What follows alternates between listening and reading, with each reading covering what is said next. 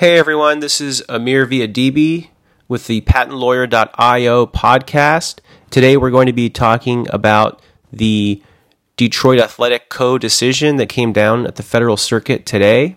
In this decision, the Federal Circuit upheld a decision from the Trademark Trial and Appeal Board that refused registration of the mark Detroit Athletic Co. because of likely confusion with the mark Detroit Athletic Club.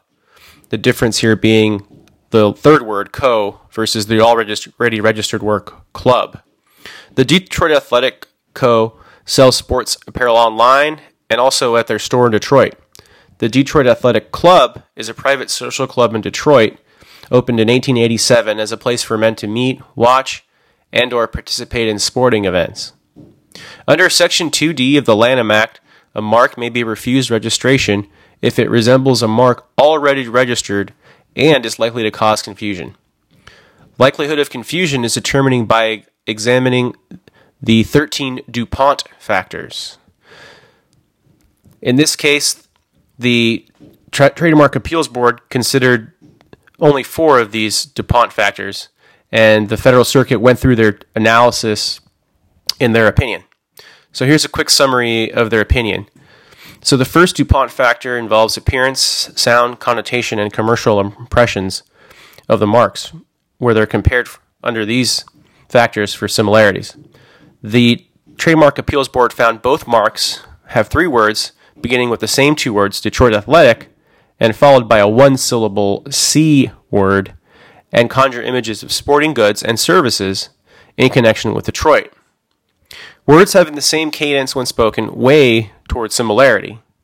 The Federal Circuit emphasized that the same 2 words, Detroit Athletic, is confusing because consumers will notice these 2 words first. As the court notes, the lead words are their dominant portion and are likely to make the greatest impression on consumers. So even though co is distinguishable from club, those words do little to alleviate the confusion and only describe the type of business entity that owns the mark.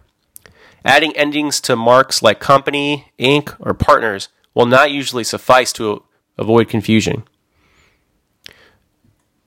So the court then moved on to the second DuPont factor, goods and services of conflicting mark, and the court agreed with the board that the Detroit Athletic Club's clothing goods are very general in nature and cover all types of clothing, including the clothing sold through Detroit Athletic Co.'s online and retail services.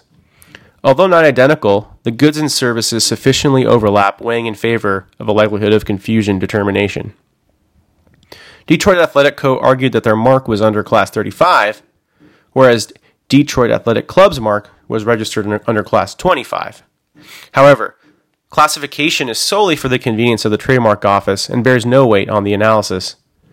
Detroit Athletic Co. also argued that consumers would easily distinguish between their clothing store and the Detroit Athletic Club's private social club. While true, the Federal Circuit found this to be largely irrelevant, and the analysis only focuses on the goods and services described in the application compared with the goods and services set forth in the registered mark. Real-world conditions are not relevant. Next, the court turned to the third DuPont factor relating to trade channels and purchasing conditions. Detroit Athletic Club's mark has no restrictions on the channels of trade or classes of customers. Therefore, the Detroit Athletic Club's trade channels are broad enough to encompass Detroit Athletic Co.'s trade channels. Detroit Athletic Club unsuccessfully argued that the Detroit Athletic Club only sells clothing to its club members at their on-site gift shop. Again, real-world conditions are not relevant. Only the channels specified in the application and registration are relevant. Moreover, the Federal Circuit noted that the Detroit Athletic Club could decide to sell online or through third-party distribution channels in the future. The Federal Circuit noted that these arguments were better suited for a cancellation proceeding under Section 1068. Lastly, the court turned to DuPont factor number 8, related to time and conditions of concurrent use without actual confusion.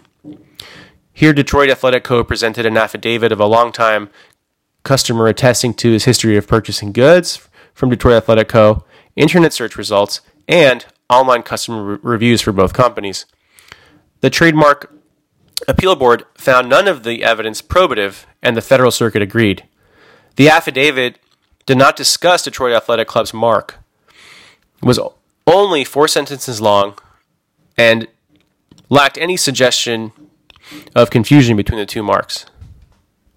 The search results indicated that the two companies did not appear together in search results, but did not address the issue of confusion.